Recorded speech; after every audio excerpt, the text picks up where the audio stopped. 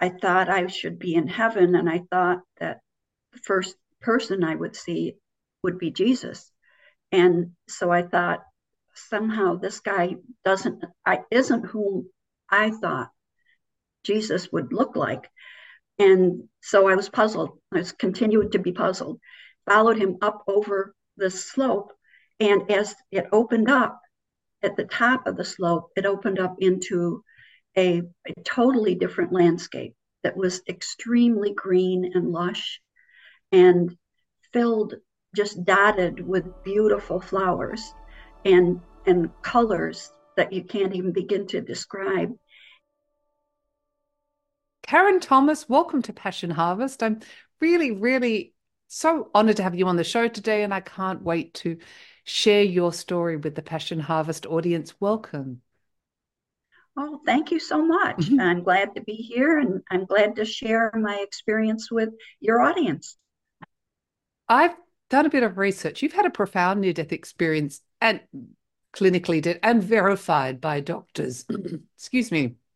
This is your show today. So wherever you want to take it, if I would love you to share your powerful, life-changing experience with the audience. Okay. Well, I guess I will just begin at the beginning. And the beginning, as far as my experience goes, is that my husband and I and our two children, who were 9, my daughter, and 6, my son, had moved from our lifetime home in upstate New York to Alaska. And where I was working as a physical therapist, and my husband was working as a machinist. And I injured my back, a second injury to my back, and was a laminectomy that had happened prior.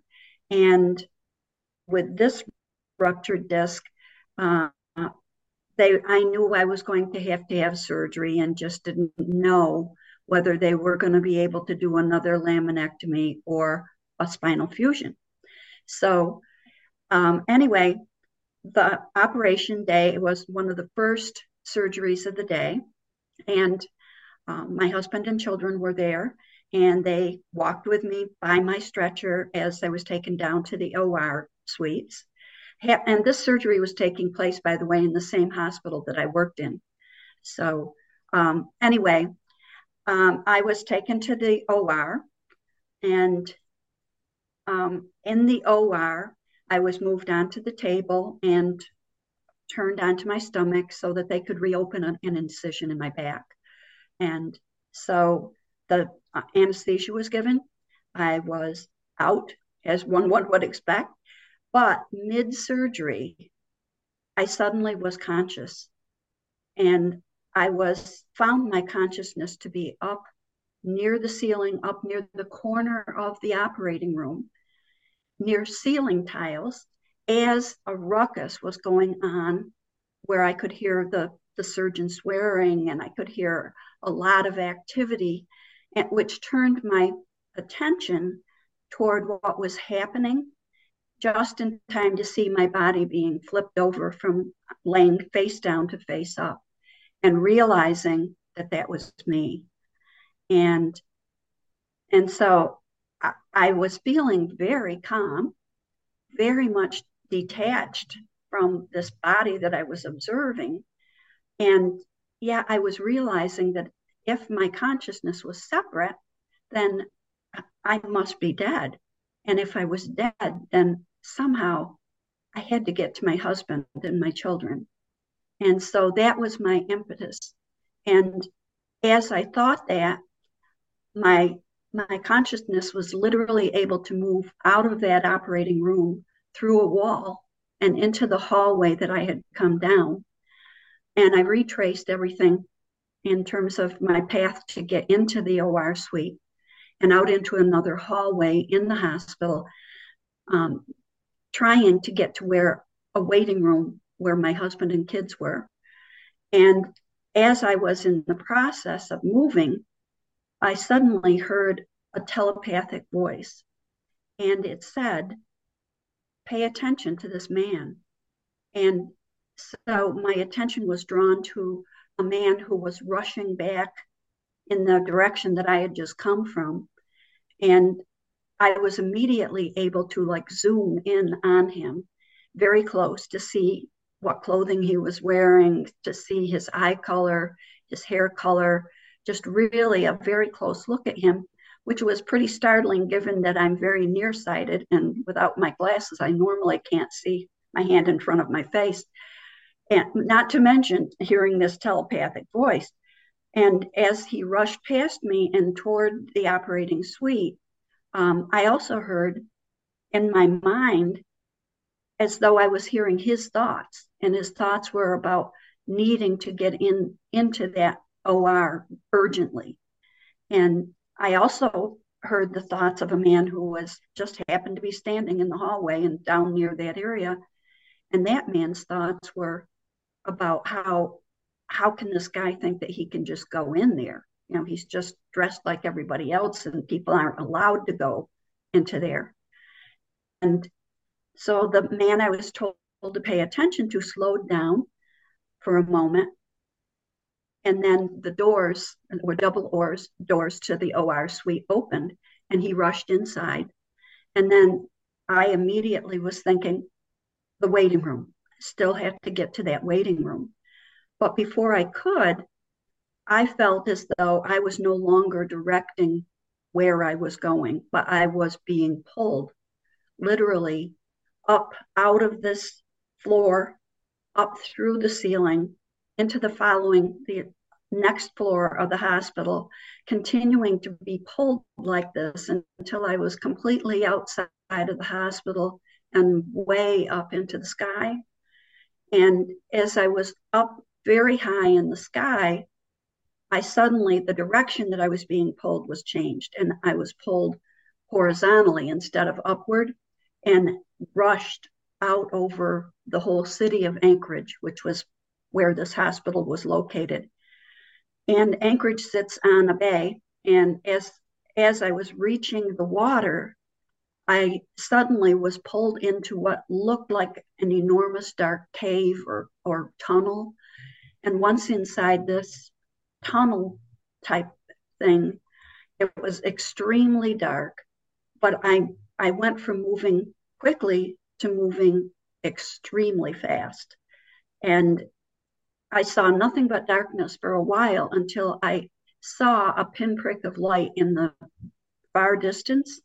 And yet at the speed that I was moving, this light pinprick of light became bigger and bigger and bigger because I was approaching it that fast.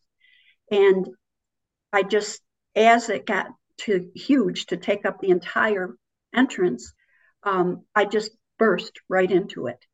And as I burst into this light, in addition to the calm and peace that I had been feeling all along, I suddenly was filled with this enormous sense of huge unconditional love and peace and joy and bliss, and just adjectives don't even begin to describe this feeling of how it changed. And yet I thought, as I burst into there and into this huge light, where am I? And so I thought, well, to look down for some reason. And as my attention was drawn down, I noticed just brown, rocky, very arid looking ground. And I thought immediately, oh, I thought I was going to be in heaven, if I'm dead. And is that where I am? This is bizarre. It didn't seem right. And then another telepathic voice spoke off to my left, and it said, "Follow me." And so as my attention was turned that way, I saw that there was a man who was climbing up out of this area that I had come out into. If there was like a slope to come up and out of it. And I was immediately just a few feet behind him. And so I was examining him pretty closely from behind and noticed that his hair was almost black, that he had it tied back with a piece of leather, that what he was wearing was like just kind of an off-white, simple toga-like garment, and came down only about midway on his thighs, and it was tied with another piece of leather. And then on his feet, he had sandals that tied crisscrossed up his calves and tied off below his knees. And so again, my thought was, well, I thought I should be in heaven, and I thought that the first person I would see would be Jesus. And so I thought, somehow this guy isn't whom I thought Jesus would look like.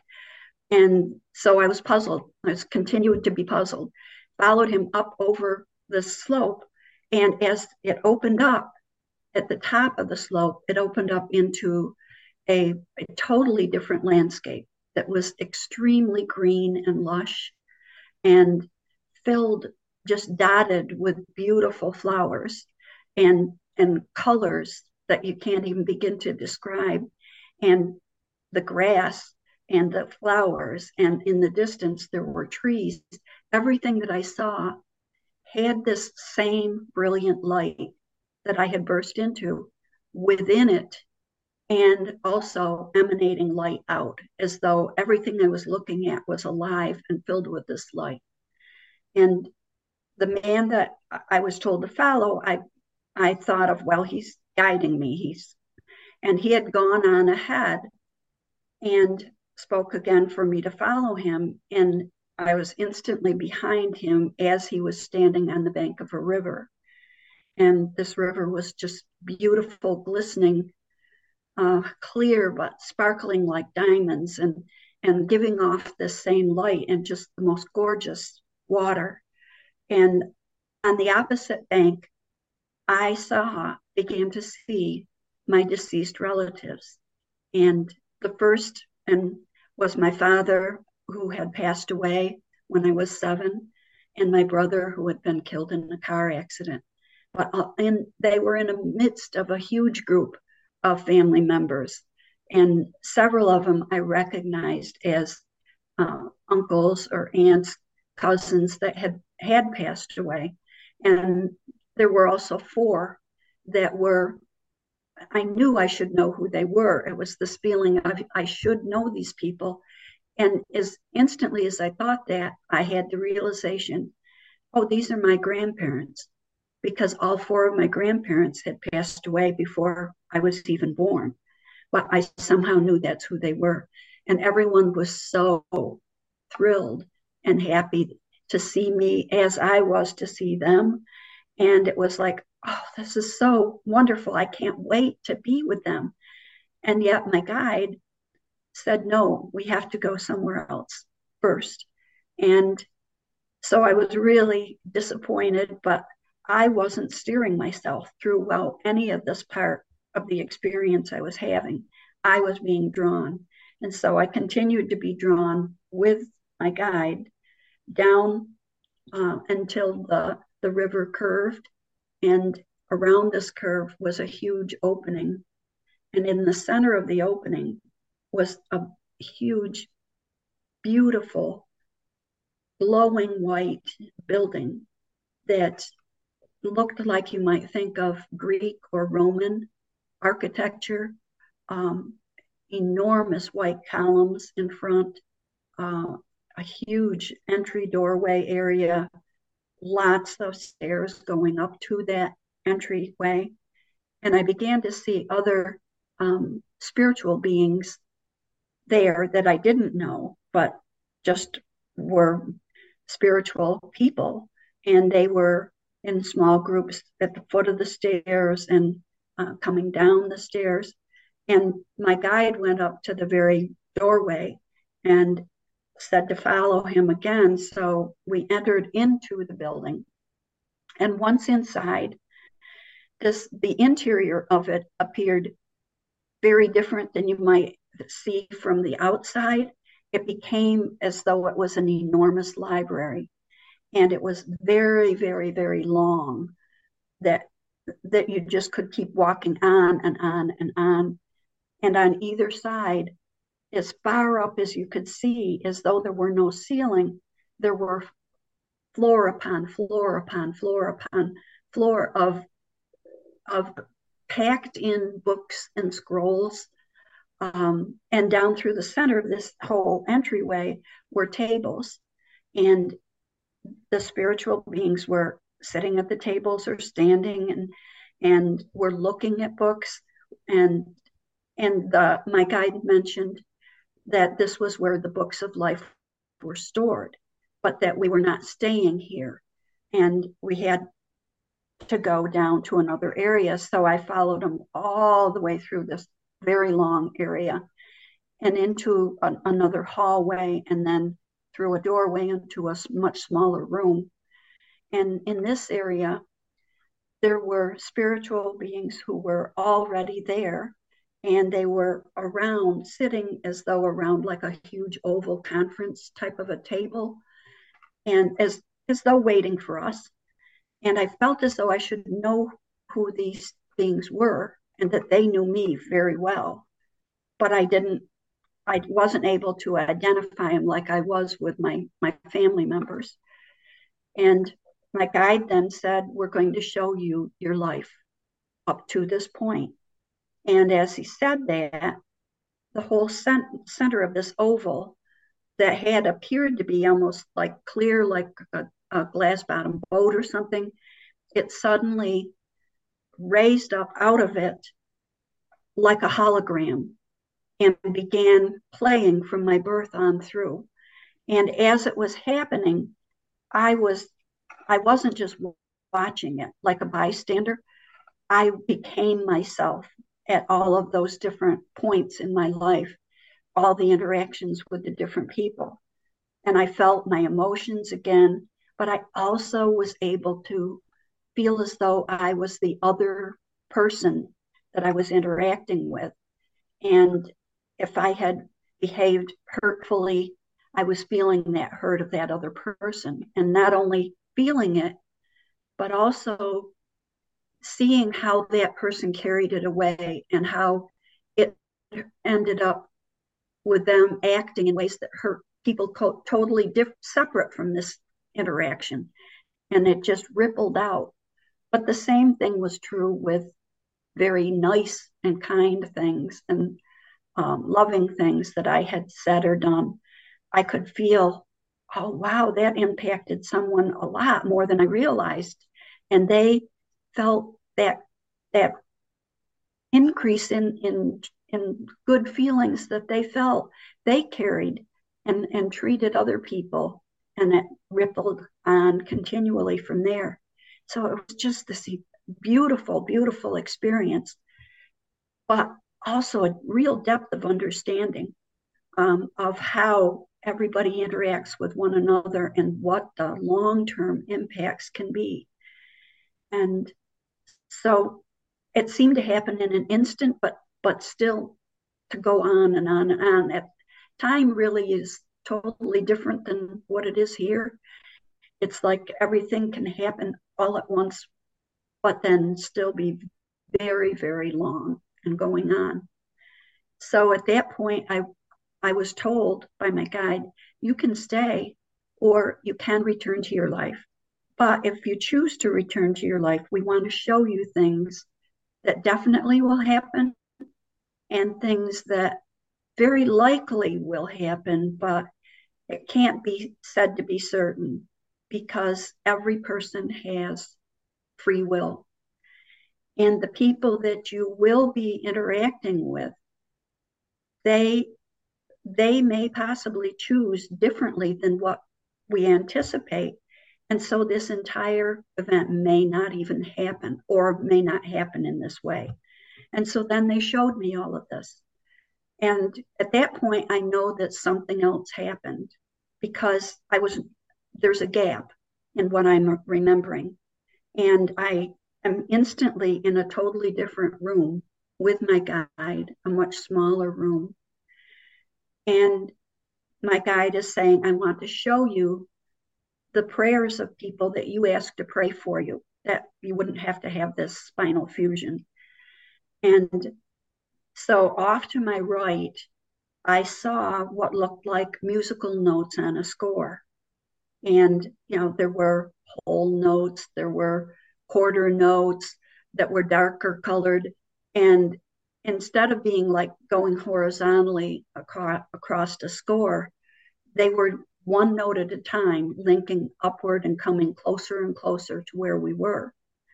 And my guide said, every prayer has its own unique vibration. And though I didn't hear sound, I wasn't hearing music, I just saw these prayers represented as though they were musical notes. And then my guide said, I also want to show you what's happening in the hospital waiting room. And so off to my other side, to my left, I looked, and it was as though there was no ceiling in this waiting room. And I was looking from above and seeing my husband standing at the door with the doctor who had operated on me, and my two children sitting behind and toward a small couch that was in this room. And I saw that my daughter, who was frantic and worried that I had died, and that's what that doctor being there meant, was that. And she prayed at that point that I wouldn't be dead, that I would live. And her prayer then became the last musical note that attached. And as it attached and reached where we were, it was as though it was the culmination of everything that then caused me to be able to feel all of my emotion of being Karen, of being my kid's mother, of being my husband's wife, of all of my human emotion. And I knew that the decision I would need to make would be to come back to my life. I did not want my children to grow up without their mother like I had grown up without my father. And so it was set.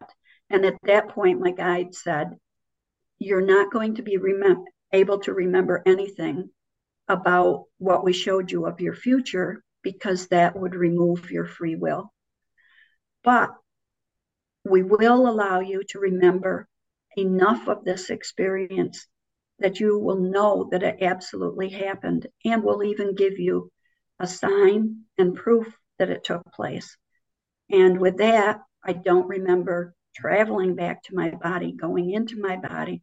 I only remember waking up in a recovery room with my husband and kids there, and instantly being still filled with this enormous love and peace that I had felt all during my near-death experience. And instantly I knew how that it had actually literally happened. And so that was my experience. And during the 12 days that followed while I was in the hospital, there was a doctor who came in to follow up with me. And in the instant I saw him, I knew he was the man that I had been told to pay attention to. And he had been called in to be able to try to repair an artery that had been caught, that had caused me to bleed out and had caused my whole near-death experience.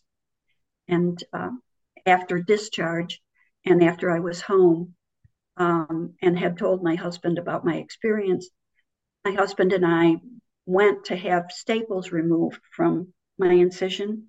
And I decided that I was going to ask this doctor if what I saw when I had my experience is what happened. And so I did. I described seeing him in the hallway. I described what he was wearing, these regular street clothes. And his response was, how could you know that? I was in my office seeing patients, and that's when I was paid stat to come in to try to save the life of someone who had bled out on the operating room table. Mm-hmm. And yes, that's how I came. So that was my proof. And that's my experience. Wow. Well, I got goosebumps so many times during that. Thank you so much, Karen, for sharing that. What a powerful experience. Do you mind if I ask you a few questions? Not at all. No. So clinically dead and verified by the doctor. I mean, there is no, there's so much evidence that consciousness survives beyond the death of the physical body. When you realized you saw your body on the operating table, were you still identified as Karen, or the Karen I'm talking to now? Or you, it's hard to describe in words, and you did such a good job. Yes, I felt all of who I was. I didn't lose my identity um, as my consciousness was outside my body. In fact, that's why I had that impetus to try to get to the waiting room, because I was very conscious that I was Karen. Mm. Um, and so none of that was lost as my consciousness was outside my body. And you know, we always think in human terms that of course you know your heart was directed towards your husband and your children. You traveled there in thought in some way as a Mm-hmm. point of consciousness. And it's so interesting that you were able to read other people's thoughts, because really, I guess all thoughts are not secret. Oh, well, certainly not on the other side. But even as I was there, um, yeah, it just seemed as though because I no longer was using a body, um, the whole means of communication was different. And it was all mental, and it was all thought, thought process, but not actually even thought process. It was literally my spiritual being able to communicate completely with other people. And it was almost effortless. It wasn't hard work, this telepathic communication. It Yeah, was almost like you'd done it before, perhaps. right. As though I completely knew that that was how to communicate, or didn't even have to try. It just Mm. was instantaneous. It wasn't like Um, learning another language. It wasn't hard work. It was just known. exactly. And I've come to believe that your spiritual consciousness and your bodily consciousness are two very different things. And that was really made clear to me in that recovery room, when I came back into my body, because as I explained, I was filled with that same peace and love and awareness of the experience I had just had. But my bodily consciousness, that is filtered through the brain, that consciousness was under anesthesia still, coming out of anesthesia.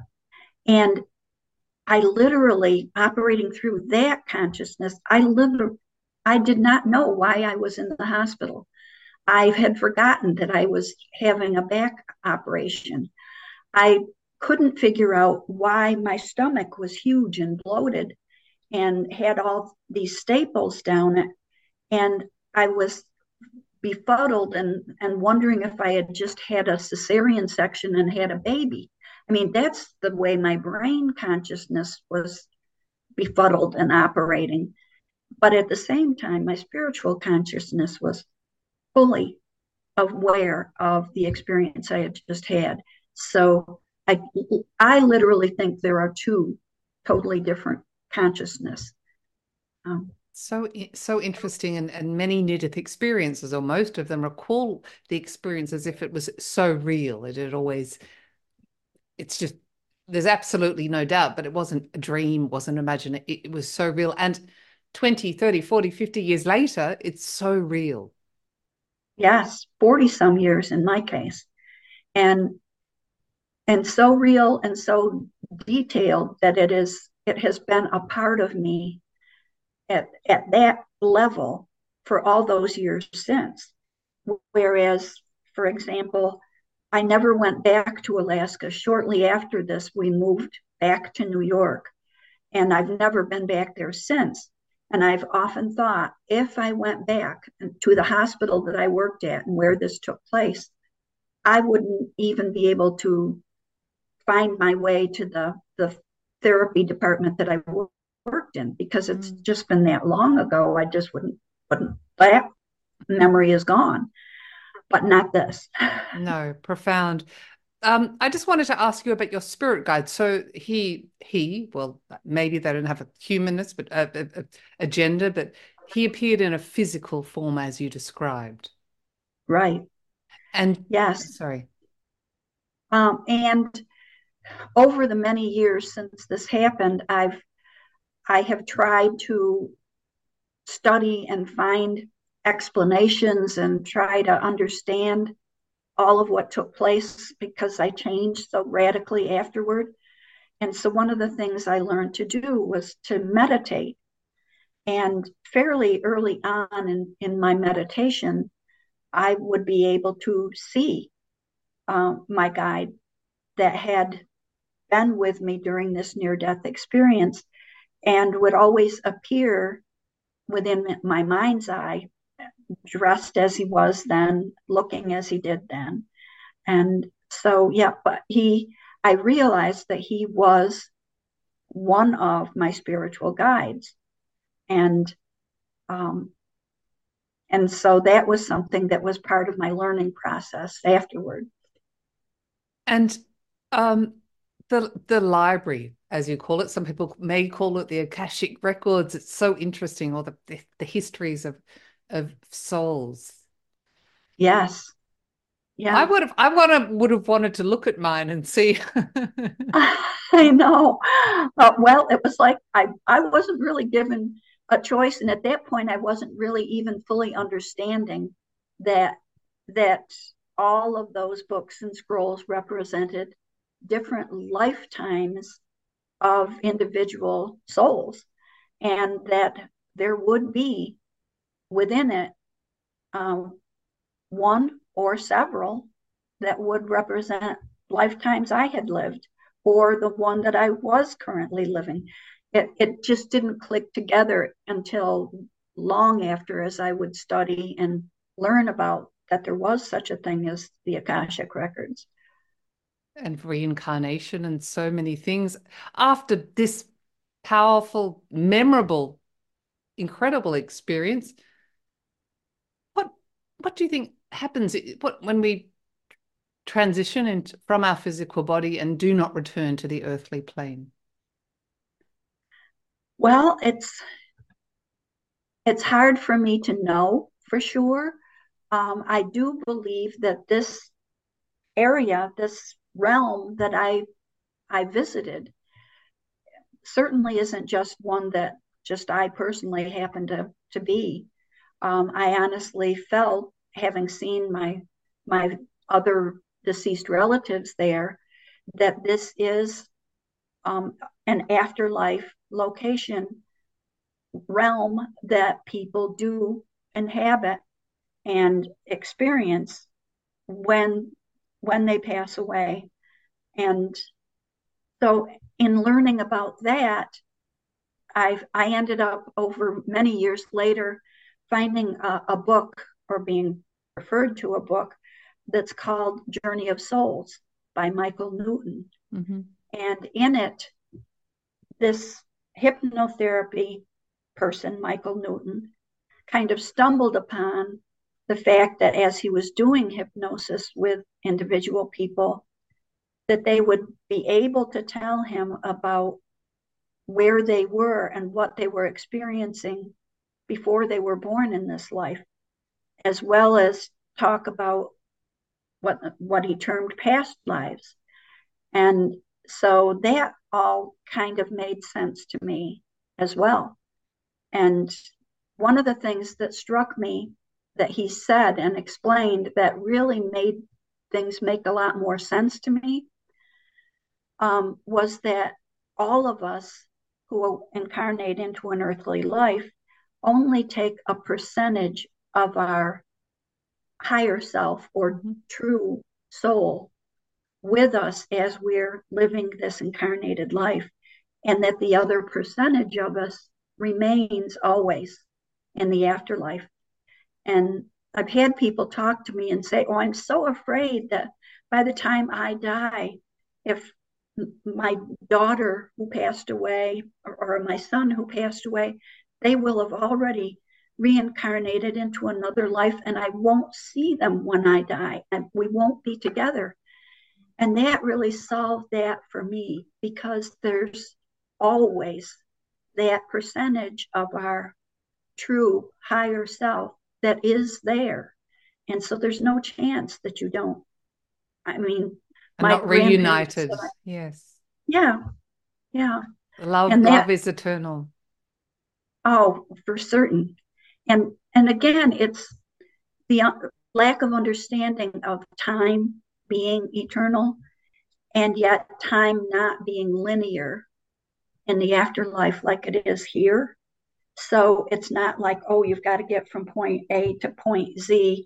And by the time you do, somebody else will have, because you're thinking linear time. And linear time is not what exists in the afterlife. And so multiple different time periods are happening at the same time. And multiple things, interactions can take place that can't if you're just simply thinking of a straight line linear time. Thank you. I mean, of course, this was life-changing, this experience. How has it changed the rest of your life? What effects did it have Well, on you? um, it changed things dramatically. I think that's true for pretty much all near-death experiencers.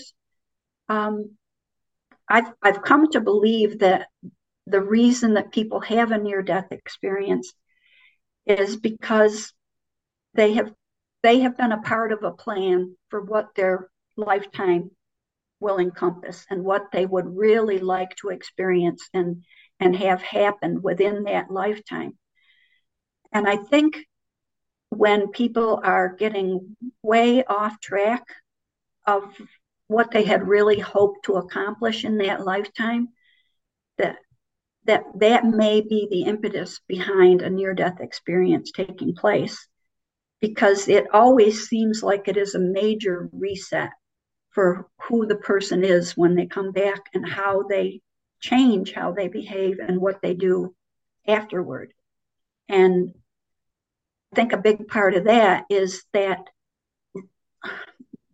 perception that you gain from a life review of how every small thing that you think of in an interaction with people can have long ranging effects going out from them in that ripple. And so when you come back with a real grasp of that, it very much changes how you interact with other people and what really are your priorities in life, and just so many other things. I think you just kind of said it, but based on your experience, what's your advice for the audience to how to live their most aligned life? What matters? Well, I have a friend um, that I've met through my interactions with other people who are interested in near-death experiences or have had them themselves. And this friend, his name is Jeff Jansen. And what he has done is he has written books. And basically, in his books, he did not have a near-death experience.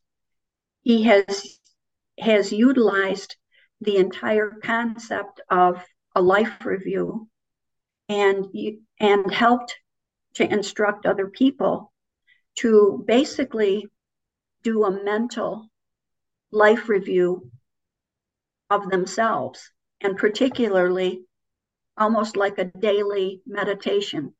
Okay, I've closed out this day. This is the interactions that I had. How could I have acted in a more compassionate, positive way with everybody I interacted with, knowing that they will take that interaction and it will ripple out from there. So I think everyone has that opportunity if they give themselves that opportunity to really benefit from the actual life reviews that near-death experiencers do go through, and just start using it within themselves. And yes, every thought, every action matters and has an incredible ripple out effect.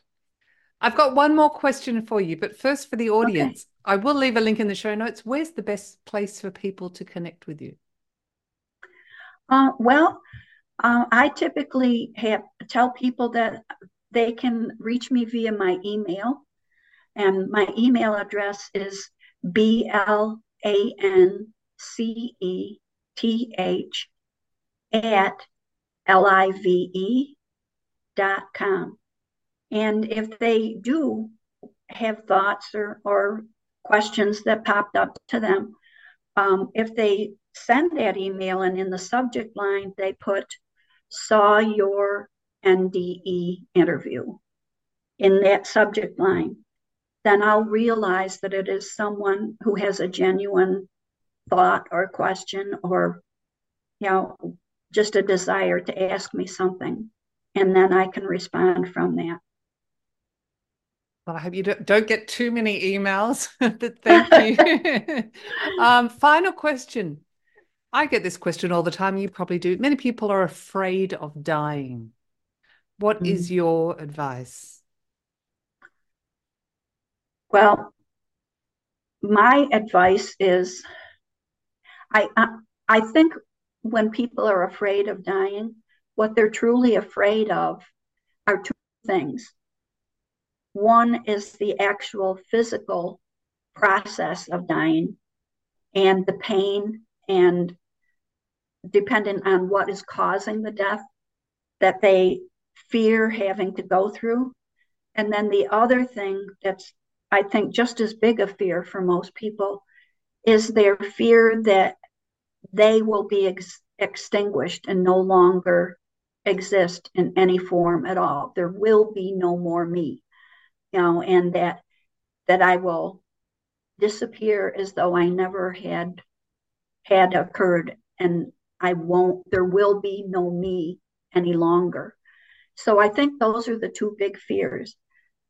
For the second fear of that extinguishing of self, I think near death experiences are a great help for people to read about them and to understand that, like, for example, in my case, there was no pain whatsoever. And that myself, as I was, continued to be myself. Um, and in terms of the physical death pain fear, um, again, I think sometimes near death experiences can be of help there, in that many near death experiencers who had a traumatic thing happen to them that caused them to leave their body, they report that before they felt any sort of pain of the injury, their consciousness had already separated from their body, and they were not aware of that pain. So those are two ways in which it can help, I think. Thank you, Karen. Well, thank you so much for your openness, vulnerability, honesty. Is there anything else you'd like to share with the Passion Harvest audience that I haven't asked you today? No, I think it's been a very comprehensive, questioning. Yeah. Um, there's always different things that people are aware of or think about and concern them. Um, but those are very individual to the people themselves. So I can't think of anything other than what I've already said in terms of um, really trying to be aware of how a life review can be a tool that you can use um, to help yourself uh, act with more compassion and understanding in all your interactions with people. Yes, be kind. Well, Karen Thomas, thank you so much for being on Passion Harvest. It's been my pleasure. Oh, thank you. I'm glad that you thought to ask me, and I'm glad Oh, that I could share thank you. what Thank you I've so experienced. much. Really, really, really an honor. Oh, thank you. Bye, Carol.